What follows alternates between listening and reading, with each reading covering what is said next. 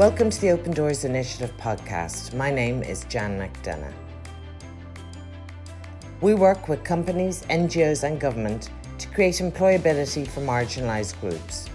These include people with disabilities, migrants and disadvantaged youth.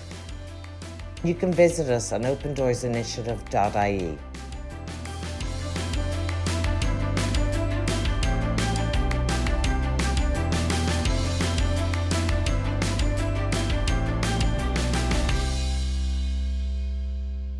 Today I'm talking to Vivian Rath, a post-doctoral researcher in Trinity College Dublin.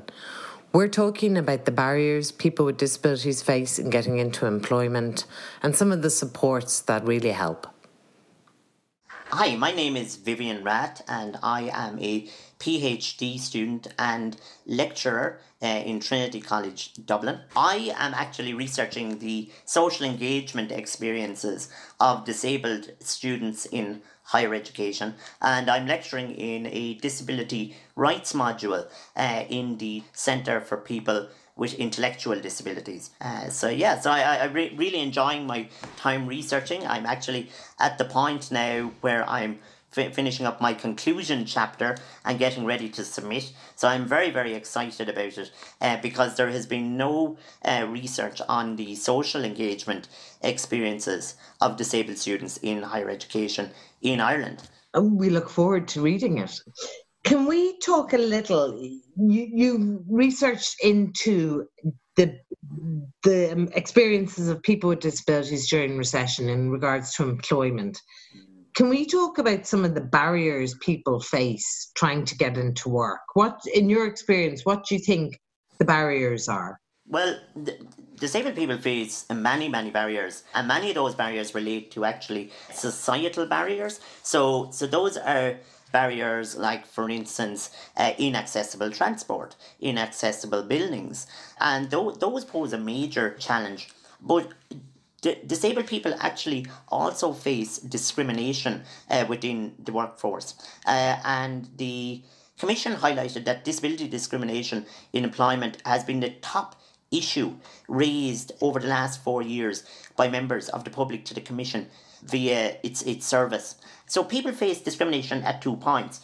They face discrimination at the entry and recruitment stage and also in employment. And it's interesting to note, of course, that most people who have a disability actually acquire a disability. So they often acquire a disability whilst in the workforce. People with disabilities are actually fighting a tide of low expectations of policy and structural barriers to gain employment. Employers, in my opinion, need to lead from the front and make a meaningful contribution to the employment of people with disabilities to help them to remove those barriers. And I think a large aspect of that is actually employer awareness around disability, about the supports that are available, such as reasonable accommodations. But there's often a feeling out there, it's actually, it's the person with the disability who's at fault. But in actual fact, that disabled people are actually very aware, understand their needs very well, and there's an increase in the number of disabled people who are highly qualified and highly skilled and available for work. So in actual fact, a lot of the barriers that exist now actually relate to the wider society and a lack of awareness among employers.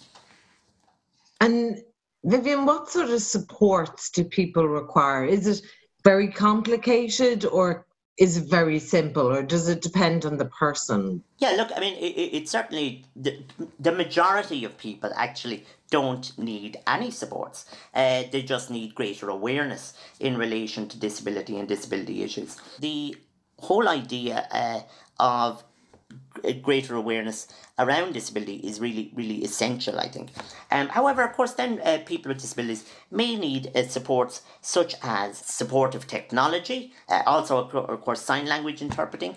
We're talking about maybe lower desks. There's a range of services. Most of these items are actually very cheap to introduce, and in actual fact are probably being used by the majority of your workforce anyhow. So really, that in terms of focusing on that, I think awareness is actually the greatest piece that needs to be considered, and to acknowledge the fact that reasonable accommodations are required through law and legislation, and it's to acknowledge that these are not a favour, but these are actually rights of disabled people. We need disabled people at the decision making table, and so when you're looking as an employer, when you're looking at what supports to provide for your disabled employee, the first thing you must do is ask them. You must ask the person. Do not make decisions on behalf of a disabled person without including them in that decision-making process. Disabled people know what's best for them. Have a conversation. Have a conversation, Dan. It's just like us having a conversation here today. We've made a big move during this COVID pandemic, and we've moved to the online environment. And what has been found in research is that during crises or recession, disabled people actually suffer the most. They are at greatest risk of unemployment. They're at greatest risk of marginalisation. So it's very important that we consider our disabled employees at this time and again include them in the process. So like for instance, there's lots of new barriers to the employment of disabled people at the moment. Firstly, of course, is a more competitive job market. In actual fact, there could indeed be increased discrimination to disabled people. But within that, there are huge opportunities. And that remote working is, I think, a real opportunity for many disabled employees. I have discussed this with colleagues in Trinity College Dublin, and they have found that in actual fact, some have suggested this is actually levelling the playing pitch, because they no longer have to make that long and tiring and exhausting commute every morning. They are no longer having to struggle to get into buildings or to get on the bus.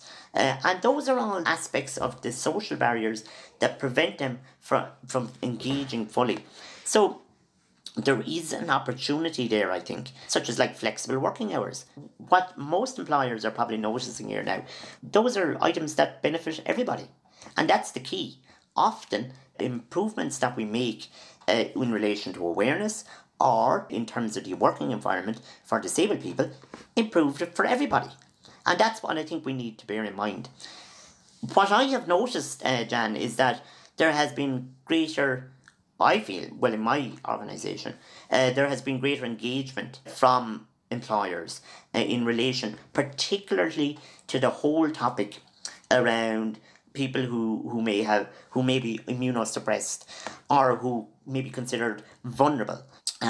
But what concerns me is that there seems to be a fear among some disabled people in relation to disclosing. And there's always been an issue around disclosure because people face discrimination. So why would you disclose? Why would you tell somebody you had a disability if you felt that you weren't going to get the job or that you weren't going to get the promotion because it was seen maybe as a negative? Instead of realising and appreciating the inherent value that disability brings to the organisation, the understanding that this diversification is really valuable to your business. But the important point to remember here, that diversity is fine, but diversity without inclusion doesn't work. Absolutely. Actually, just even if you tease out that a little bit, what do you mean by diversity without inclusion? Well, okay, so for instance, I mentioned to you that I'm working in Trinity College Dublin as a lecturer, but mostly doing my research as a PhD student. And what over the last couple of months, I have, in association with some other disabled people within the college, I have set up a staff PhD postdoc with disabilities forum to allow and to amplify the voice of disabled people, because I felt that there wasn't enough disabled people at the decision-making table. And this is not something that I came up with or I found as something new. This has been something that has been recognised internationally. For instance, the EY Diversity Report noted the lack of senior managers with disabilities at the decision-making table. So this is a really an international problem, and not just located to Ireland. So we set up this group to give disabled people the opportunity to have their voice heard, but also to raise it within the institution or within our workforce. To say, look, it's not just Vivian Rath who's having these issues, but in actual fact, there are a number of other staff as well. And by highlighting it and amplifying that voice, we're hoping to bring about change. And in actual fact, it has already resulted in change in our organisation, and a structure has been put in place now to allow the voice of disabled staff, postdocs and PhD students from the ground right up, which is absolutely fantastic. If disabled people who are working in an organisation don't have a say in what's going on, you're never going to have a fully inclusive environment. We need that input all the time. And that is a prime example now is during COVID, where, for instance, maybe people are returning to work in the lab. And if disabled people or people who may be vulnerable or who may have who are immunosuppressed cannot make people aware of the changes that are needed to have their lab adapted to allow them to work, well, then they're not going to be engaged or involved. So I think that's really a critical point here, that really goes back to the main point, which is the mantra of the independent living movement, which is nothing about us without us.